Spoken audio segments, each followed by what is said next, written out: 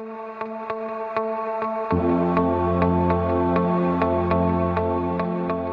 guys, welcome back to the ATP Fitness Podcast with myself, Ian, and I'm delighted to have Conor O'Keefe on today, who's from Cork, and he's an ultra runner, and we'll explain more about what that is soon enough.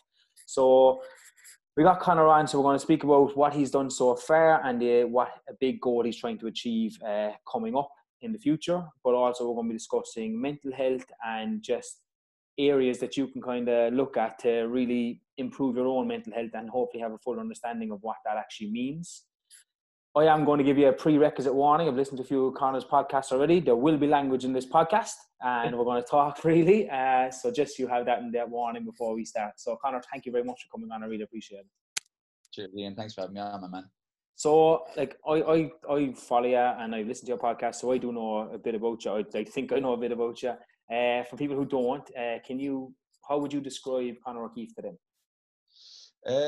I suppose I'm an ultra marathon runner and I'm a mental health advocate. I suppose that's what it says on paper. You know, I would always see myself as just a normal dude who likes to do. You know, some people like to go surfing, some people like to jump out of airplanes. I like to run for long periods of time, and I suppose have that as the physical way of kind of manifesting this this mental health advocacy. And like, you know, you were saying there about ultra marathon runners, it sounds very, very like sounds very impressive, like, you know, ultra running and ultra marathon and stuff like that.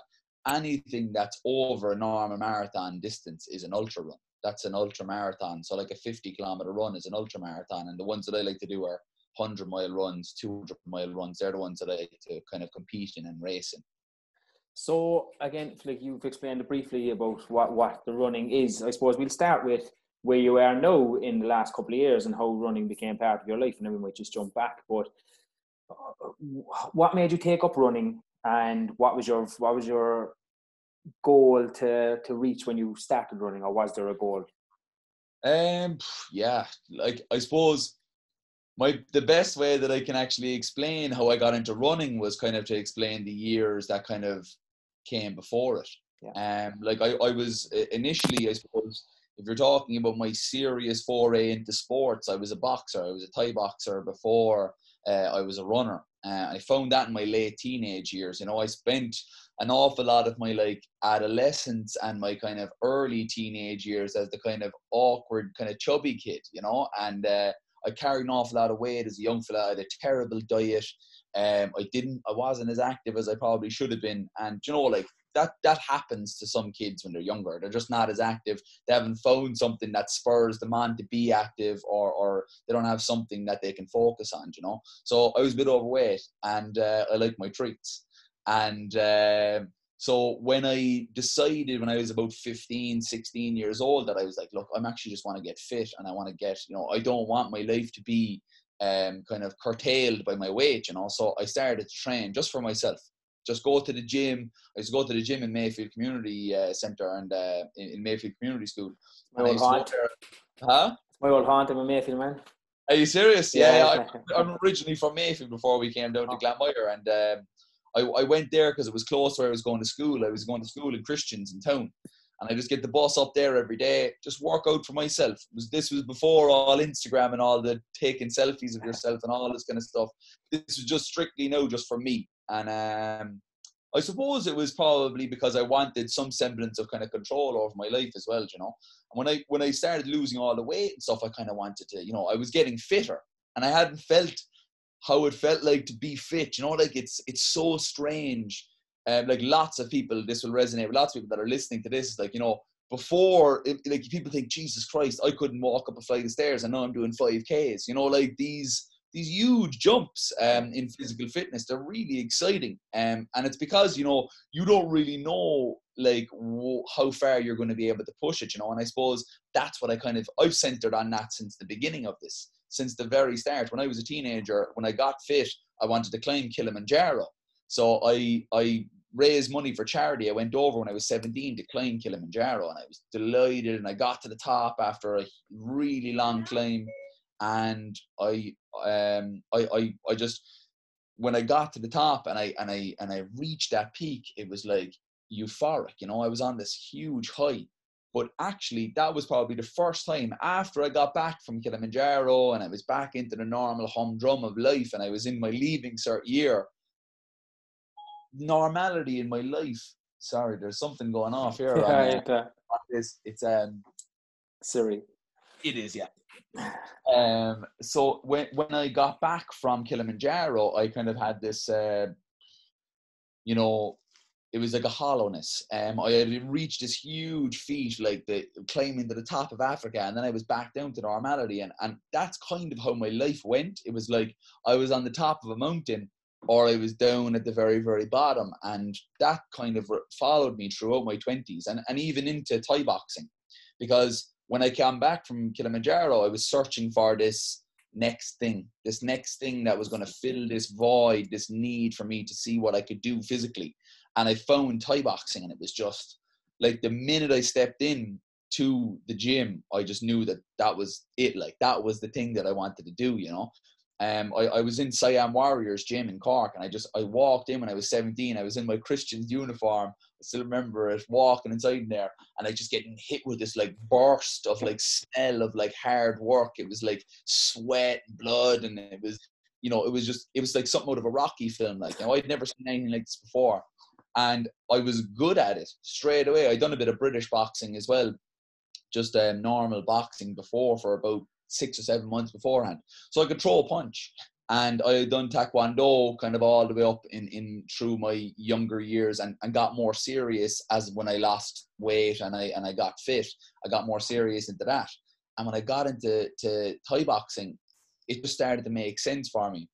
And it just engulfed my life, just completely took over my life. I just became, you know, eat, breathe, sleep, everything to do with Thai boxing. And it took over my life. Not only that it was like something that I did, it was who I am. It was who I was, and it just took over my whole identity, you know. And that's a very dangerous thing. And I kind of, it came to bite me in the ass later down the line. But basically, it was exactly like the Kilimanjaro thing with fights. I would go on to this huge high, this huge thing leading up to fights. I'd have this huge focus, and I'd have this great thing to focus on, and I'd win the fight, and I'd stay up there, and I'd keep climbing up, and then I'd go back down again into this kind of like, you know, I had nothing to stimulate me. I had nothing to drive me. I had nothing in between. It was just going from a fight to fight, from event to event. And I had nowhere to just be. I was always on this kind of upward, downward kind of a scale. And I got my dream in 2013, after about 5 years of Thai boxing and kind of fighting my way through the ranks.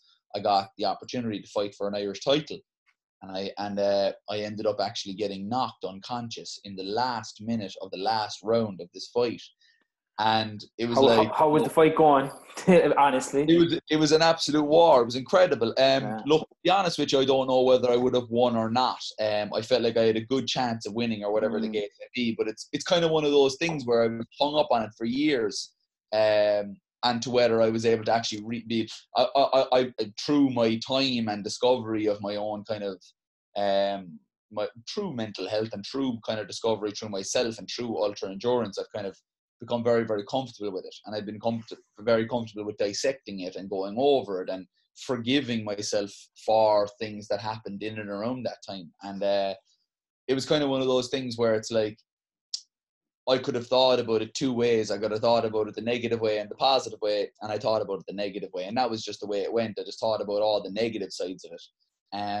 And basically my kind of Thai boxing kind of career, my dream kind of died a bit that night. It was like, it hit me so heavily that I just didn't have the resilience. I just didn't have the resilience to like pick myself up and dust myself off.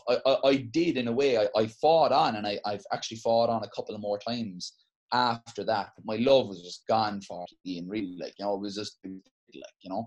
And then after that, I just kind of went through this period of being a normal 20-something-year-old, or you know, being in my early 20s. You know, I never went out drinking, really. I had never been on any leaving cert holiday. I never went out rag week or freshers week or college balls or any of the normal things that people do of my age. So when Thai boxing was kind of gone, I was like, let loose. I was like unleashed onto this life that I had no idea about, of like drinking and smoking and chasing women and doing all the things that doing all the things you probably should have done, you know, since you were 19 or whatever. And, you know, and drip fed yourself. I just hit myself hard with it. And it was like a baptism of fire, you know.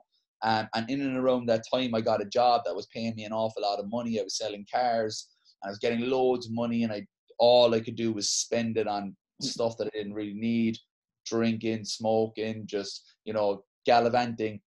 And the kind of up and downs really took its toll on me again. And there's no place to just be. So how I found running was, I kind of wanted to try and get back to being some kind of a sportsman, being some kind of an athlete. And I felt like, you know, I had been told that the reason why I didn't go back to Thai boxing was I had actually gotten a head injury, and I was told by my doctors I had a scan on my brain and I had a benign cyst in my brain. Now it's completely harmless, really, only that you probably shouldn't like voluntarily get kicked in the head. Yeah, probably not.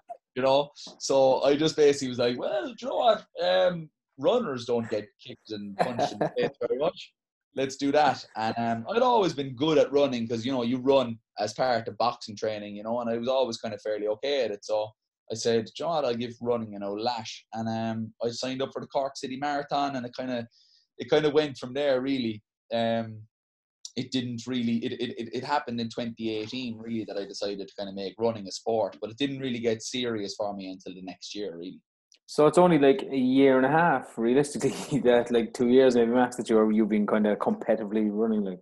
Yeah, it hasn't been 2 years since I ran my first marathon. It'll be 2 years in June that I'll have done my first marathon. That's some going to be where you are, to be looking to do what you're going to do, which we'll discuss more in detail. Yeah. One of the things you mentioned there, I've listened to a podcast you were on before, and you said something about being on Kilimanjaro, and the guy that was leading you was just basically telling you have two options: to either get a helicopter or put one foot in front of the other, and you chose one foot in front of the other. Like, you know, mentally, if you can think back to then, like, you know, what gave you that to decide? You had the option to escape and to get out, or else it was go. Like, what made you get up and go?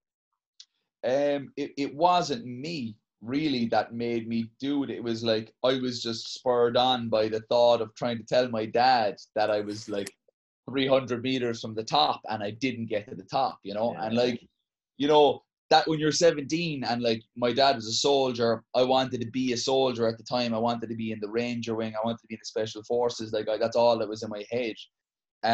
When your dad is your hero and your dad is like the pinnacle of where you want to be, it's like I just couldn't have faced coming home and saying, you know, I got 300 meters from the top, you know. So I said, God, fuck this. I'm going to just put one foot in front of the other and just keep moving. I was actually, whenever I get like really deep into like really hurting and really suffering an awful lot, I kind of, I kind of hum in a kind of a way. It's like, it's kind of a groan and a kind of a hum, and it kind of started from there. Even when I was Thai boxing and it was getting really hard and training was getting hard, I kind of start like humming and I still use that in like ultra running and stuff like that, and it's actually proven now since all of this. And I've never really kind of and I never thought about this before, but since that I kind of made this kind of a discovery, it's actually a way of actually calming and soothing yourself is to hum, is to send vibrations through your body. And I started doing that, man. I put one foot in front of the other, and the next thing I was on the top of Kilimanjaro, and all of the pains, all of the nausea, all of the sickness, everything was just gone, just washed over me, you know. It was just completely kind of you know, it had to have been mental. There was no physical change. If anything, I got worse because I was getting higher. I was getting, you know, into altitude. So it was all in my brain, and that I really fed into that as I thought about it more as well. That's awesome. And you touched on something that really kind of hit with me as you were speaking, was this up and down, high and low of, say, especially in Thai boxing, of like you're up here preparing for a fight. I can definitely relate to that in regards just myself when I was playing sport, like matches and training with my thing. and then getting injured really trying to plummet me down. I was like in a bad place for a few months, realizing, Jesus, I can't play a sport anymore. I think from a client point of view, people listen to this, what I've also seen is a lot of clients who set themselves a really, what they see as an important goal. So like, forget about general weight loss. I remember like you're setting yourself the pinnacle of your goal. And when they reach that and they have nothing for after that goal, I actually see a drop in them as a person. They really kind of hit some lows. And I think, is the thing there that you kind of say to somebody, keep chasing goals, or, or not make this thing the most important thing? It's a very tough one. What I wanted to do when I kind of really gave ultra endurance a shot was, I didn't want like external stimulus to be the only thing that drove me forward. Now, like, I can say that all well and good, but I generally like to have things happening, at all times. Like, I wasn't able to do Project 32, so now I'm doing challenges every day of this month. What I'm going to try and do when I finish this up, because this is another test for me, really, is when I finish these challenges on the 2nd of May, I'm going to try and actually have no event, no anything, nothing to basically have my focus on, because I've tried that so many times, is to have like an external stimulus that would get me to do something. And I've had that before, and I've had that during this time of ultra endurance. Yeah, for sure. I've had races and I've had all that kind of stuff. But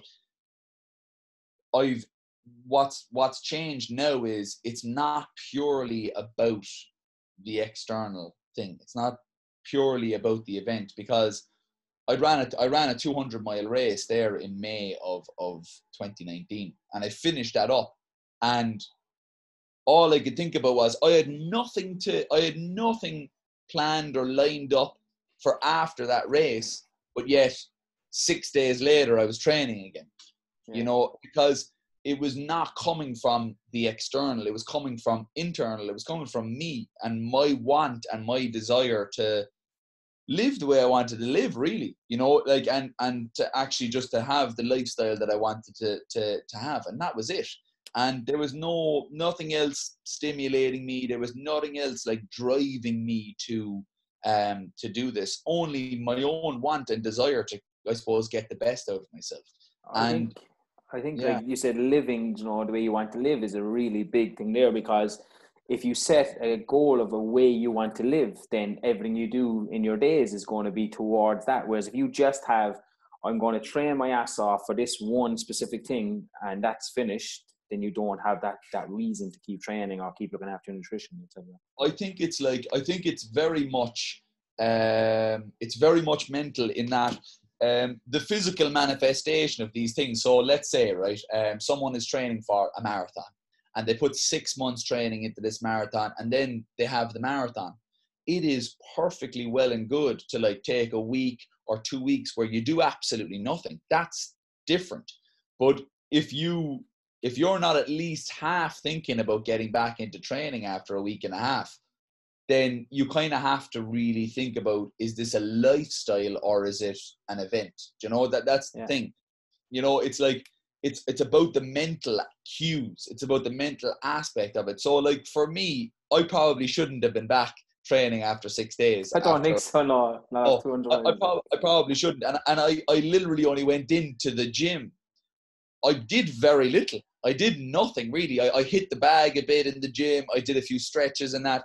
I did very little. It absolutely killed me because I was in such bad shape. But what it was kind of doing for me, more so than just the action of going into the gym, was it was letting me know that this wasn't some sort of track that I was on, that I could fall off or I could fall back onto. This was my life. This is my lifestyle. This is the way that I wanted to live my life. And that's what I was telling myself. And that's what I was subconsciously kind of letting myself tell myself, was that you're back in here after winning a 200-mile race. 6 days later, you're in the gym just loosening around, just to be in the gym, just driving over to the gym and getting my gear on and going into the gym.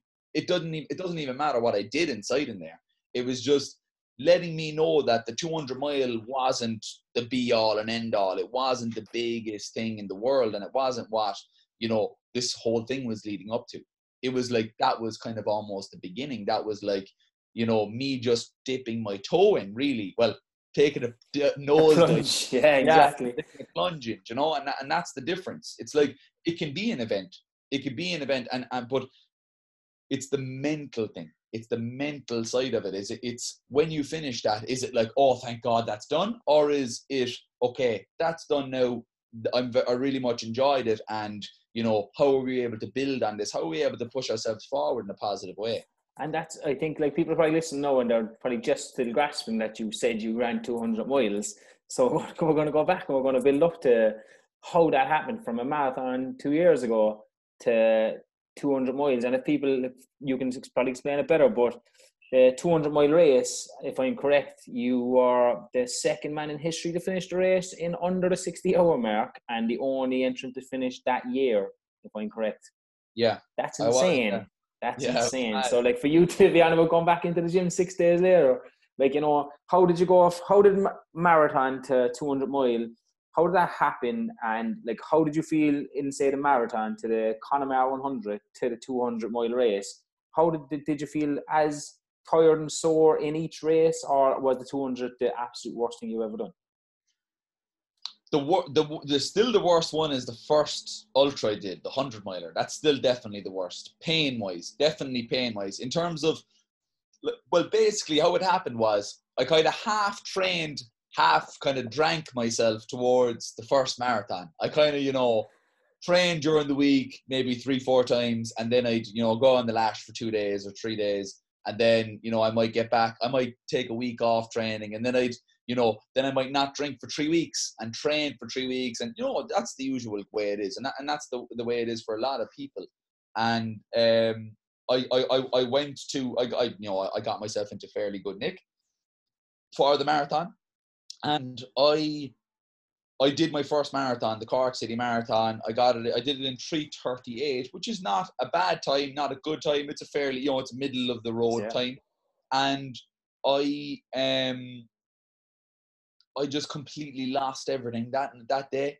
And people say, like, Jesus, that's weird. Like, it's your first time ever running a marathon. It's your first ever marathon. It should be like this huge kind of momentous occasion. And it was a great achievement. I started bawling, crying when I crossed the line, like, and I had that great time, that great memory, But then I went out and I got absolutely langers that night. I woke up, I barely knew what was after happening for that day. It was like hydration, that key there, like. Yeah, absolutely. Oh yeah, I got to rehydrate. Yeah, with pints of Guinness. I basically just, I woke up the next day and any bit of achievement I had was just gone. And I really kind of like, I kind of fell back into normal kind of routines of life. And then about 3 weeks later, I was after watching the Joe Rogan podcast with David Goggins. I've been told to check out this guy, David Goggins, by my friend, because traditionally I was an incredibly hard worker in terms of training, in terms of like prepping for a fight. Like, I was notoriously a hard worker, a hard trainer. And my friends were like, oh, you'd love this guy, David Goggins, and all the stuff that he's about. And I really liked his honesty about the times in his life where he didn't give a shite and where he didn't care about his life. He took the easy way out. He took the get out of jail free card and all of those things, because I did that.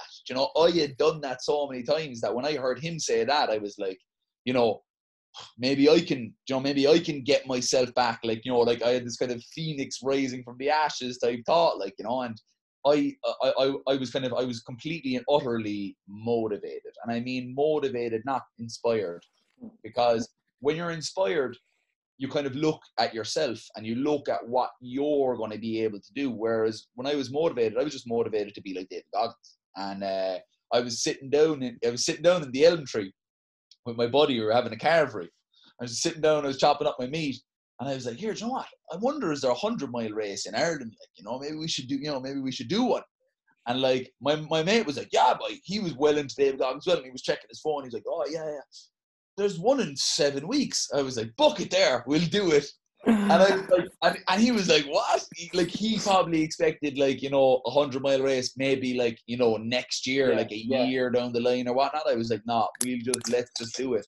So I did, like, actually do like 7 weeks of hard training, you know, really hard training, and kind of get myself back up in the thing. But like, this is kind of how stupidly kind of like foundationless confidence I had in myself was the week beforehand. Like, I went out and I was drinking pints of Murphy's and I was smoking cigarettes, like a week before the 100-mile race. Like, this is the kind of, like, you know, crap that I had kind of been feeding myself. Was, I've done a marathon. It's just 4 times a marathon, and I get 30 hours to do it. I'll be grand. Little did I know it was going to break my soul doing the 100-miler.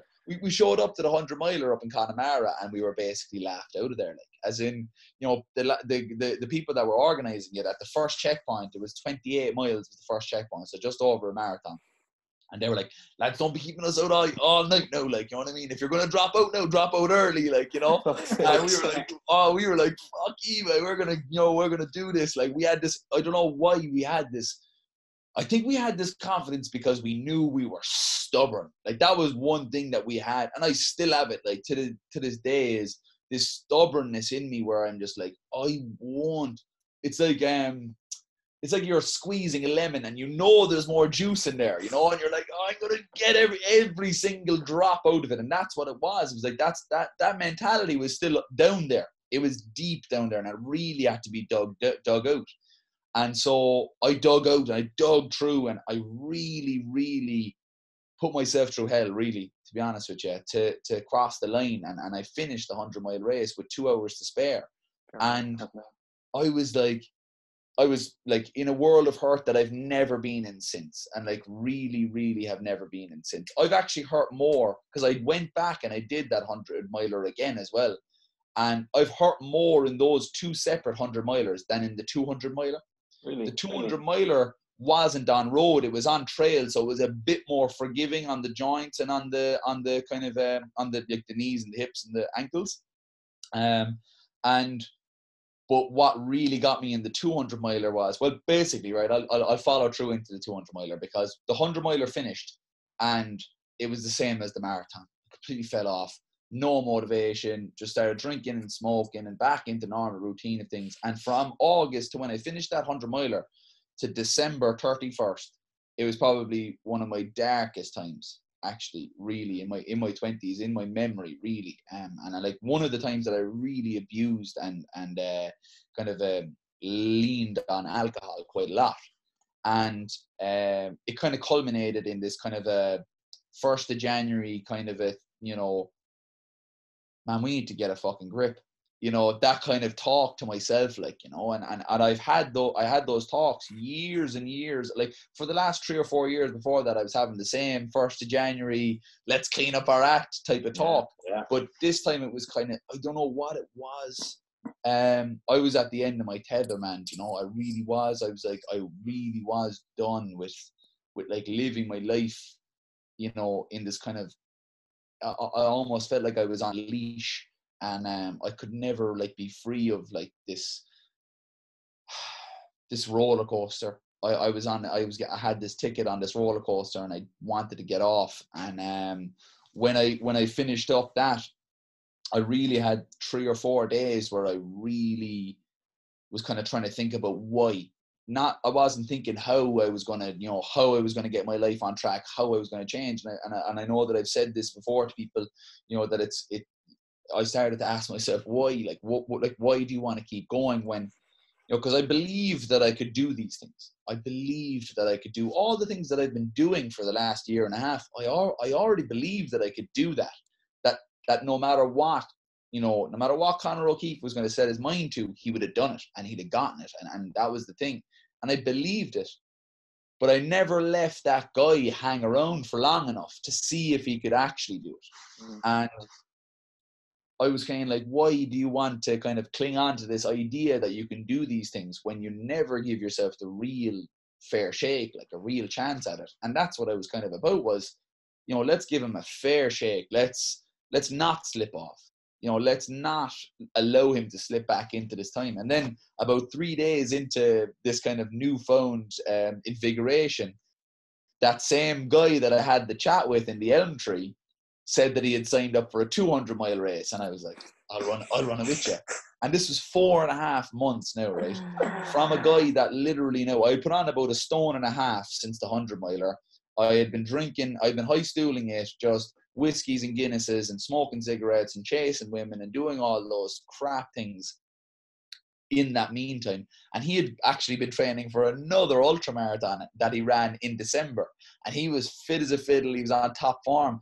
And he was like looking at me like thinking like, what are you on about? Like, you're not going to be able to do this, like, And so when I started the train for that 200-miler, it was like, right, okay, 4 months is not enough time to train a body to run 200 miles. And I don't think it actually is. But from my experience, yeah, it actually isn't. But I said to myself, it's probably enough time to train a mind that could run 200 miles. Because I wasn't fit enough to run 100 miles, but yet I still did it. So I was thinking to myself, okay, well, right. You have to put yourself into that. I remember mile 55 being the tipping point of the 100-mile race was kind of when I was going to either give up or I was going to finish. And I remember that time, and the reason why I remember that time is because I've never had a time like that before in my life, even in Thai boxing. And Thai boxing is an incredibly brutal sport. I never had that time where my body was just failing me. It was just like I could barely stand, and I had 45 miles to go, and like I had so much ahead of me, and I had so many things telling me not to move forward, that when I made that decision to move forward, I honestly think it was the best thing I've ever done in my life, because I still look back on it right now, to this day, as that moment, even though I didn't know it then. I didn't know it then that I was making a decision that was going to change my life. It did. And even though I went back into normality and I went back into drinking and smoking and doing all of those things, that time can never be taken away from me. And that's what it was about. It was like I had that time. Like when I was up against that much, like 7 weeks training, 55 miles in, broken in half, and I had 45 miles to go, and I said, let's fucking do it. That time, no matter what, happens after that, I'll always have that. I'll always have that, and that ability to reach inside me and pull something out. I always have that. And so I said to myself, we need to get into that place a lot more. We need to get into that place so many times that when it happens in the 200-mile race, and it will, and it did, that my body will let my mind take over. And my mind will make sure that we actually are able to do this. So that when it came, 150, 160 miles in, when there was no other people left in the race now, it was just me. After 135 miles, there was no one left. And I had to finish this off on my own. And when it came to that point, and there was, I could have finished, and I would have finished, first. Yeah. And I would have, I'd have done the most that year. And I'd have beaten all of my competitors. They wouldn't have ran as much as me. All of those things crept into my mind.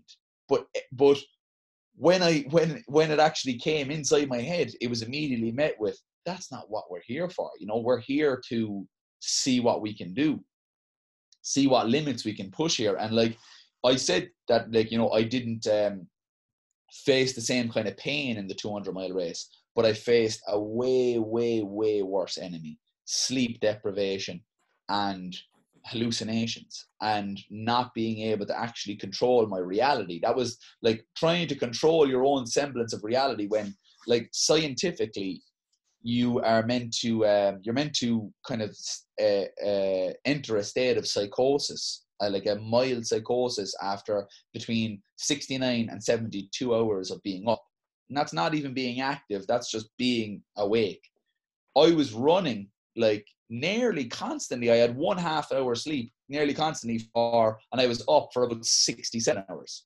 So I was really, really like at my wit's end. I was nearly 3 days into this, and I was really and truly at my wit's end at that stage.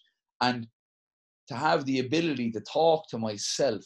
And that's what's a huge thing. It's like, whether it's getting out of bed in the morning or whether it's doing a 200-mile race, the way you talk to yourself is incredibly important. And I started to talk to myself where I said to myself early, like 140 miles into this, well, that's not really early, but like it was still a lot to go. I said to myself, we're not going to leave and like our own excuses beat us. So we're not going to leave the excuse of, you're going to beat everybody if you stop now. You still have done the most out of everybody. So if you stop now, you're still done fairly well. No one thought you were probably going to even get here anyway. You could stop now and it'd be fine. Those conversations, like, because when you're saying them, I'm like, fuck me, they're the conversations that would make you stop. It's like, I've beaten everybody, but that just shows that you were solely in this against yourself and not against somebody else. I think that's the difference, because I'd find it like very hard to not. Justify. People do this a lot in way less extreme ways than that, but justify to themselves why it's okay. Absolutely. That's the thing. It's like people say, oh, how do you stop when, how do you keep going when your body's telling you to go stop? It's not like, like when your body's telling you, like, oh, your legs are sore, you can understand that because you've been running for so long, right? So that why your body is telling you that, right? But it's the snaky way. It's the way that you don't even notice. Like that way when it says, oh, look, if you stop now, you'd still beat everybody. You'd still do way better than you thought you were going to do. That's the way that makes you stop. Yeah. Because that's comforting. Yeah. That's comforting. That's a warm shower and a bed. That's really comforting in those times. And that's telling you, like, there's a way out of this, like, justification to yourself, like. Absolutely, So I said to myself, like, they said at the race brief as well, they said, we'll give you 2 or 3 hours over the time limit to finish if you need it. If you needed 62 or 63 hours, we're not very strict on it.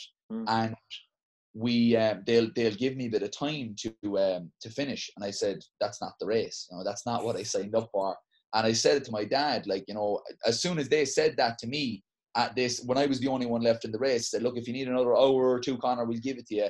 And I remember my dad was there with the water bottle. I said, Greg, we're fucking finishing this in 60 hours and that's it. That was the mindset that I was after getting myself in, because I didn't want to give myself even that much of an excuse. I like that much of a thing that will tell me that I can slow down, or I can stop, or I can take 2 or 3 minutes extra break, or whatever the case may be, because that's a slippery slope and that will get you to stop and that will get you to pull up. And those are the excuses that are really, really, they're very clever because they're rational. Yeah. They're rational. They're really rational. They make a lot of sense. But in terms of trying to achieve anything that's worthwhile and anything that's hard, those excuses, they have to be recognized and they have to be dealt with, because those excuses are going to come up time and time and time again, like really and truly. Like, it's kind of one of those things where you think, like when you're in the morning time, right? A lot of people, when they start off these huge, like, life-changing lifestyle changes where they're like, oh yeah, I'm going to get up at 6 o'clock in the morning, I'm going to go training before work. And they fucking haven't even went to the gym in 6 months, right? But now all of a sudden they want to get up at 6 o'clock in the morning and do this. I can guarantee people are listening to this, right? Because this is a way of training it. And I've been here a billion times. This is why I talk about it. I don't talk about it on my high perch saying, oh yeah, look at me doing this. I talk about it because I've been there a million times. I've set my alarm for 6 o'clock in the morning. The alarm goes off at 6 o'clock in the morning.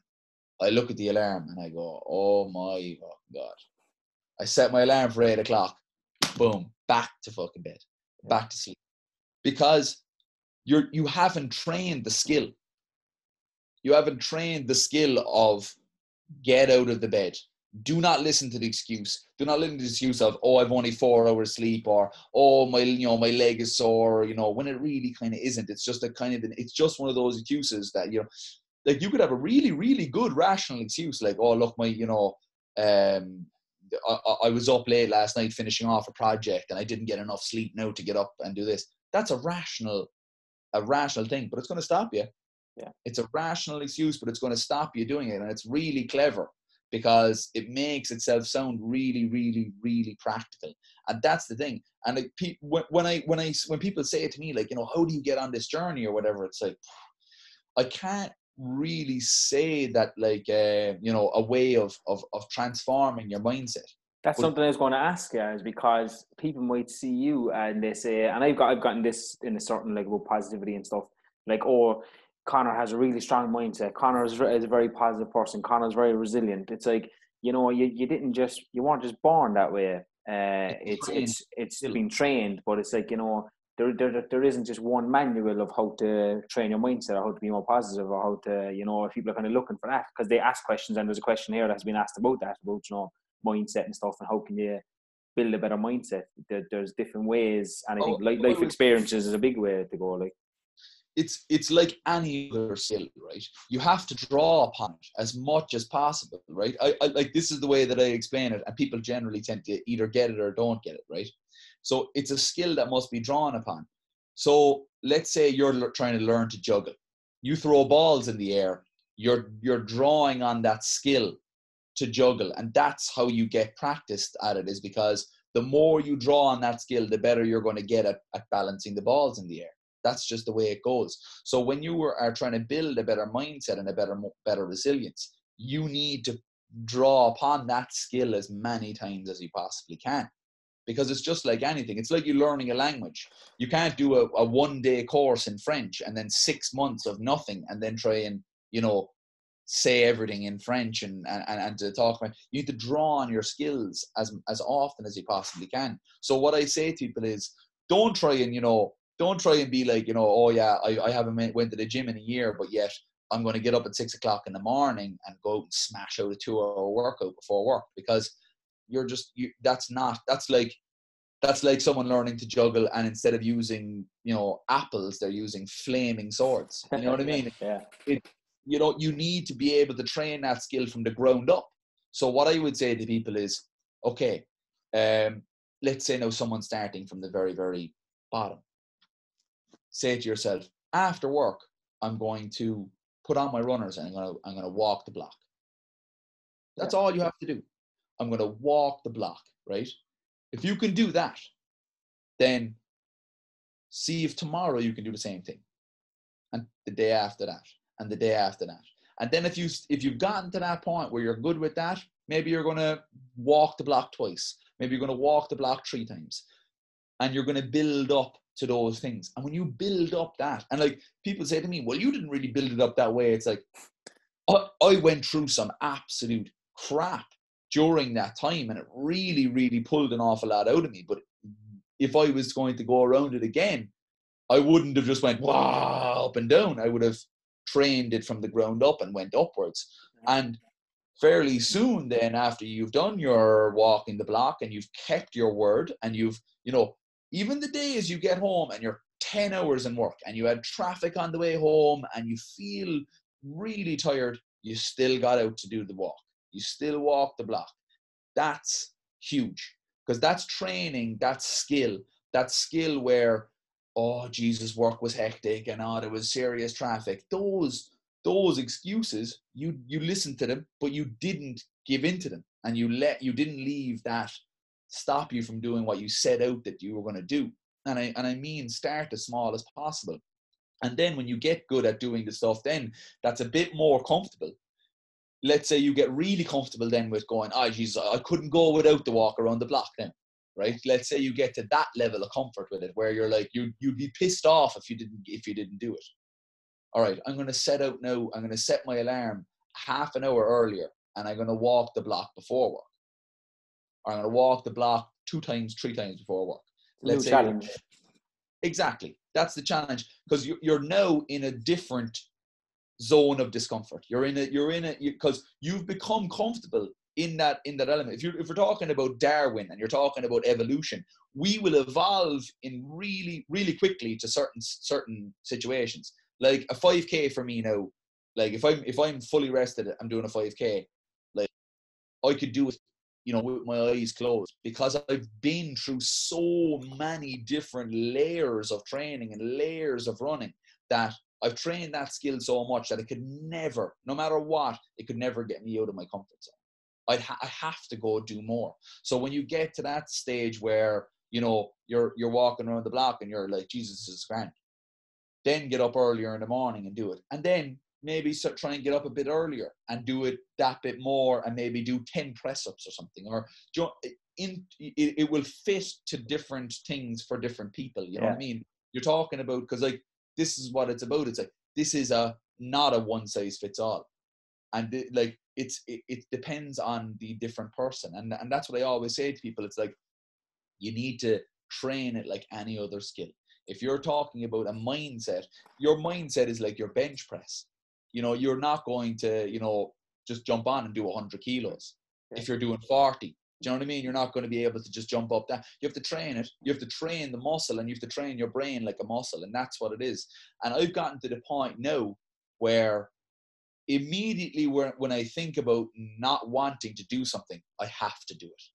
You know, if I think for a second, like today I had to do 8K. I did 66K run yesterday, and it took a lot out of me because I was carrying an injury into it, and it took a lot out of me.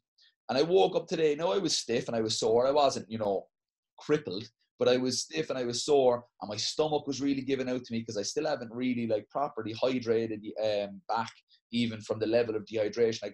I skimped on my hydration a bit, and I'm kind of paying for it now, So I had 8K to do today. I just said 5K will never get me out of my comfort zone, and I'm rested and all this. 8K took an awful lot out of me today because I had that huge run the day before, and I gave a lot to it. But what I said was, when I got up, was I thought about all of the things that are going against me in this 8K. It's like, I'm dehydrated, my pee was really yellow. I was like, I was really dehydrated. My hips are really stiff and sore. Like, I'm not really, in the best shape for this. And immediately when I thought that, I was like, okay, well, we need to get ready and we need to go out ASAP. We need to get out and do it, because you control it then. Because a lot of these things will become huge in our heads over time. So like, if that's why I always say to people, like, if when you want to do these things, when you want to do these things is when you're kind of out of the comfort zone, when you're in the comfort zone. If you don't want to do them, you're in the zone of discomfort. You're in your uncomfortable zone. So when I was in my uncomfortable zone today, and I hadn't even gotten into the run yet, I didn't want to do it. And so straight away I was like, I'm going to take control of the situation, and I'm going to get my runners on, and I'm going to go out and I'm going to do it. Because right then, when I put it on, it's just an 8K run. If I had waited till 4:30 or 5 o'clock in the day, it would have built up so much in my head that it would have been way more than this 8K run in reality was going to be. So I would say to people, just take control of the situations as kind of small tests. And it's just about building that mindset. It's just like training any other muscle. That's what I would say to people that want to change their mindset about these things. Start small. Start with smaller amounts of discomfort, and you build up. Speaking about discomfort, your 32 marathons in 32 days in 32 countries, carrying 32 pounds. Where did that crazy idea come from? And the second question is, why PA the House? Why you combining those two together? Yeah, it's kind of weird. Like, I'm a generally like, I think it's probably a good thing that I see things and I'm like, I want to do it, and I can do it, and I think about all the possibilities and not the problems. It's like, I think I'm definitely a solutions person and not a problems person. So when I saw the Iron Cowboy documentary, and he did 50 Ironmans in 50 days in the 50 states, and I saw like the real limits of human capabilities, like when he was doing it, and I was like, I want to do something like that, because I saw the amount of people that he was touching, with his story. I saw the amount of people that were coming across his story and that were looking at it, and they could translate it into their own lives. And I said, you know what? I'm going to do something with every single county of Ireland. I was like, I'm going to do a marathon. So I'm going to do a marathon in every consecutively in every county every day. And I kind of thought to myself, in a kind of another, it was another one of those times where I was kind of a bit confident. I was like, well, look, I'd do that. You know, I would do it. You know, I would be able to do it. I had done some consecutive marathons. I did 8 marathons in 8 days and stuff like that. And I actually found that, which is actually fairly, you know, this is not just me being superhuman. This is like generally a kind of the way these things go is I was getting stronger with each marathon. Like my first 2 or 3 marathons were actually my slowest, and they were my hardest. And they actually progressively got easier. And that's actually generally how these things generally go, is they get easier as you go along, and then they'll get really hard again, and then you'll hit another. It's like waves and troughs. So I thought to myself, look, the 32 marathons in 32 days would be really hard, but you'd be able to do it, Conor. You know you would. And so I said to myself, right, okay, what are we going to do? What are we going to add that's going to make this, you know, like that's going to inject an awful lot of doubt and an awful lot of fear into what I'm going to do, but also has a representation towards the cause, Pieta House. And the reason why I chose Pieta House was because I didn't really know about them when I really needed them. So I really thought, you know, I never used their services, but yet I really, like, I thought about multiple times about taking my own life, and multiple times I've been on that. I'd been in that, you know, suicide ideation where I thought, you know, this was going to solve all my problems. And I could have used the help of Pieta House, but I didn't know I knew they were there. I knew their name, but I never knew the extent of their work, that they're free, that they have a 24/7 helpline, that, you know, they'll help anybody from, you know, they have helped people from the age of 5 to 85. They do incredible work. And I thought, okay, well, I don't want anybody that was in my position to be in that position, to be in the position that they don't know about them. So I was like, I want to raise awareness. So I want to hit everybody. I want to get everybody to see me. So I want to go through all these different counties, but I want something that ties me to it and ties me to them. And so I said I'd put 32 pounds on and I'd lose a pound a day, and to symbolize the kind of the loss of these negative thoughts, these negative feelings, and that people could actually see it as not only me losing it again and me losing these negative feelings again, because I've lost them now. I've lost them now. I'm incredibly happy in my own life, and I'm incredibly happy where I am and who I am. But now I want to put it back on, and I want to lose it with everybody. And I hope everybody kind of sees a bit of themselves in it as well, because I don't want people to see me as the way I saw David Goggins at that time. I still really respect David Goggins, but I'll never try and be him again, you know. And I don't want anybody to be me. But what I do want it to do is to start a conversation, maybe even a conversation within somebody's own mind, within, you know, a conversation with themselves about their own lives. And that's what this whole thing is about. And I wanted to raise €100,000 because, like, just to talk to monetary terms, it takes about €1,000 for a person to get a full set of counselling services from Pieta House. So I wanted to help 100 people. I wanted to help at least 100 people get those get that help. So fair play. That's amazing, because it's going to be such a challenge, and I suppose with everything up in the air at the moment, you don't know when it's going to happen. But like, I think it's very important to people listening to this podcast to just get on board and help, and they can donate on your page at the moment. I'm right in saying that.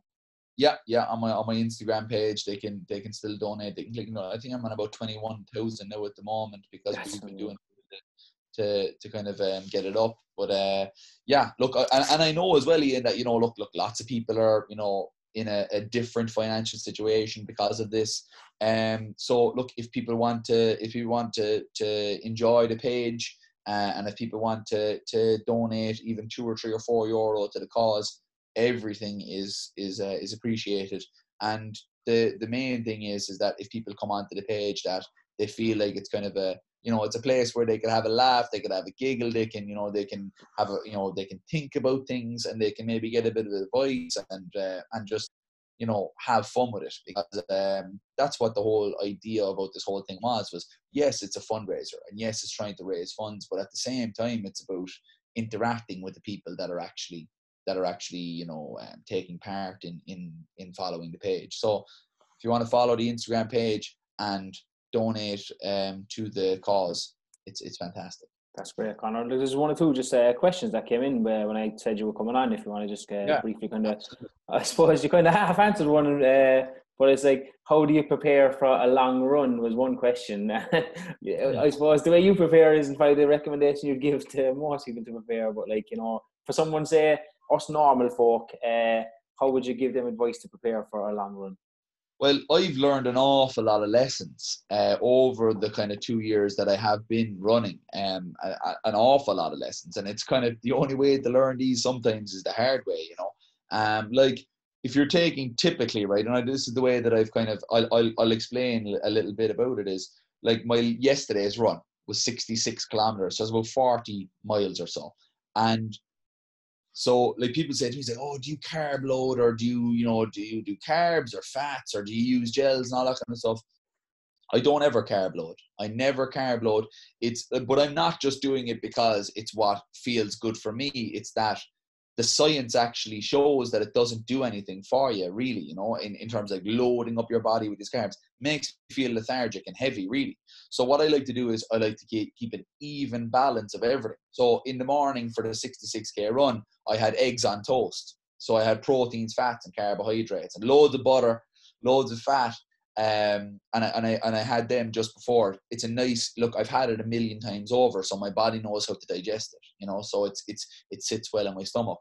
I made a smoothie then, because look, when you make a smoothie and you have like fresh fruit and oats and Greek yogurt in it, all in liquefied form, it's far easier for your body to digest. So that's really good for while you're actually running. If you're doing a very long run and you wanted something that's going to keep you going, the smoothies are fantastic because they're already basically digested for you, and they're getting an awful lot of nutrition.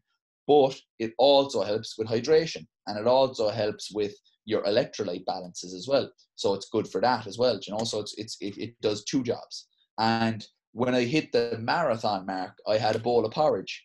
So I had a bowl of porridge. Like you see, you have to train your stomach as well, just like anything else. Like I've done an awful lot of training of literally just eating while running, and that has trained my body to be able to digest it while I'm running. Someone might eat a bowl of porridge, you know, if they've never done it before after 30 kilometers and try to run again, and they'll nearly get sick, you know. And that's the thing. It's just about that. So I had a bowl of porridge with loads of cream and loads of honey and stuff like that in it, because the honey is kind of giving me quick sugars, all right, even though I don't like gels. Gels just wreck my stomach. And again, the science has kind of shown that when you take on these sugars, when you take on these sugary gels, it doesn't really go to the muscles, it goes to your brain. So your brain takes on these carbohydrates, and it's like, oh my God, I'm full of energy. And then it overworks the muscles, because the muscles think that they have more energy than they do. And then when you come to the other side of this insulin burst to your brain, your body's in worse nick than when you took it. So that's why I just shy away from them. I try and just take my nutrition naturally. So smoothies and stuff like that. Look, if you're racing and you're trying to go really fast and stuff like that, look, you're not going to be able to, like, you know, stop and take a big smoothie and stuff like that. If you're going out for these longer runs, the nutrition and hydration is huge. So, but I think, as you said there, everyone should test their stomach in regards to their meals before any big kind of competitive run or run. They should know that they eat this time beforehand. It doesn't cause any digestion issues. So happy days. Yeah, I remember like really early when I was training for the first marathon, I signed up for a 10K race with work, and I went to the thing, and I had a big, I don't know why I had it, but I had a big Baraka in a pint, and I just gulped it back before I drove over to the race. And when I got to the race, I ran, and about 6K, and I was trying to run fast. I just vomited everywhere. I vomited it up because I hadn't taken Baraka in months before that day. I don't know why I took it that morning. Do you know what I mean? It was like, that was a sign to me where it's like, stick with your tried and tested, stick what your body knows, you know what I mean? Yeah, very good. There was one there now, I think your podcast is probably answered, I suppose, but it says, I struggle with my mind when running. I know my body can keep going, but I cannot seem to overcome my mind. How do you do it, and do you have any tips? So I suppose, we know how you do it now, but like, do you have any tips for somebody that might be in that situation? It's like, I suppose, I was talking about this yesterday, like, because, you know, it might be positive or negative, but the weirdest shit ever goes through your brain when you're running. Like, you know, like when I'm running there now, when I was running yesterday, in the last like 20 kilometers of the run, like I was watching Tiger King for the last like 2 days, and I said all I started thinking about was talking like Joe Exotic, and like all these different things will go through your brain. So it's just, you know, it's normal that things will go through your brain that will tell you to stop. Because like our brains are still 50,000 years old. So when, like, the reason, like, I couldn't sleep last night because my brain thought that I was in survival mode. It thought I was trying to survive. That's why I was running so much, you know. So it was still, my heart rate was elevated, my adrenaline was still kind of a bit pulsing out of my kidneys and stuff like that. So your brain is telling you to stop because it's the natural kind of course of things. You know, you're not running from any danger. So when you are running, it's very much, you have to be conscious. You can't drift off. You have to be there, and you have to be in the actual run itself. So I would just start talking to myself. Use it as a kind of a, people always talk about meditation and mindfulness and all that kind of stuff. That can be difficult. It's even difficult for me. It's difficult for me to be, you know, just be in my own thoughts and be myself. But when I'm running, I'm able to do that because the kind of the busy body has calmed my mind. So I would just use it as an opportunity to just be on your own, to be out there and be running and be in it and not trying to escape from it. And if your body can keep going, it's not your body that's telling you to do something, to not do it. It's something in your brain that's telling you to stop. So it's something that's worth probably trying to figure out, because it could be something that's actually specific to you. It's, you know, might not be, this might be not be a thing that's going to be applicable to everybody, but it might be something that's particular to you, and it's worth thinking about that. It comes at an internal conversation, which I think you've touched on quite a lot. I think when people start having that, we become a lot more mindful instead of mindless, like, you know, and that creates a kind of an awareness of what we're actually doing every day, you know. I suppose to finish up, the last one I'd be saying there is, you kind of touched on it again over the podcast, and just the current situation and people, again, from speaking to clients on the phone and stuff. Some people are doing okay, some people are keeping busy and working away, other people are just really struggling to grasp the new situation, the unknown. Like, do you have any advice for people who just are kind of, say maybe were training before, have just stopped training, kind of just are not even getting outside, you know, because I've had clients who literally just don't want to get outside. Like, it's a new unknown place we're in. Like, do you have any final advice for somebody who's struggling? Simplify. Make your life, look at your life in the most uncomplicated manner possible, right? Because, like, with Instagram and all that kind of stuff, and I'm one of them, I'm one of the people that's doing loads of stuff, it's doing loads of shit, like, you know what I mean? And people are seeing that and they're going like, why aren't I doing that? Why aren't I out there doing all these things? You don't need to do those things. What I say to people is, simplify it to the basics of life. So look after what you eat and how you sleep. Though if you've those two things, like, and not even controlled, because look, I was up till like 1:30 a.m. eating crap last night because I couldn't sleep after the run. So it's not about, like, you know, being in the master and control of everything. It's about being aware of these things. So if you can be aware of the time you go to bed, the time you get out of bed, and what you eat in between those times, and drinking, so like drinking water as well. If you can be aware of those things, you're doing a fantastic job, because a lot of people will find that it's a huge change up. Like, it's a huge change up in lifestyle and everyday life. You know, I'm a very busy minded person, a very busy person. I like to be doing things. So when you get to a position, or, you know, where all the things you used to do aren't happening anymore, your gym is closed, your work is closed, you know, you're not doing these things, you're not going to school or college or whatever the case may be, then you have to bring it down to the simplest forms, the simplest things in life. And that is your nutrition and your sleep, the things you need to survive. And that's what I say to people. So simplify it. If you can be aware of your bedtime and the time you get out of the bed, which is just as important as the time you go in, and your food, your nutrition and your hydration during that time, you don't need to be worrying about anything else, because when you get those two done, You'll be more likely to be active. You'll be more likely to go for that walk with the dog. You'll be more likely to maybe go for a little cycle around your town. You're more likely to do those things because you'll feel better, because you'll have slept better and you'll have eaten better. So just get those two things, an awareness of those two, and everything else will move forward from that. That's fantastic advice, Conor, because I definitely think a lot of people do feel under a lot of stress and pressure by all, or ourselves included. We're uploading videos every day, but it's like, if whatever's enough for you needs to be enough for you. And I think that's some really good advice.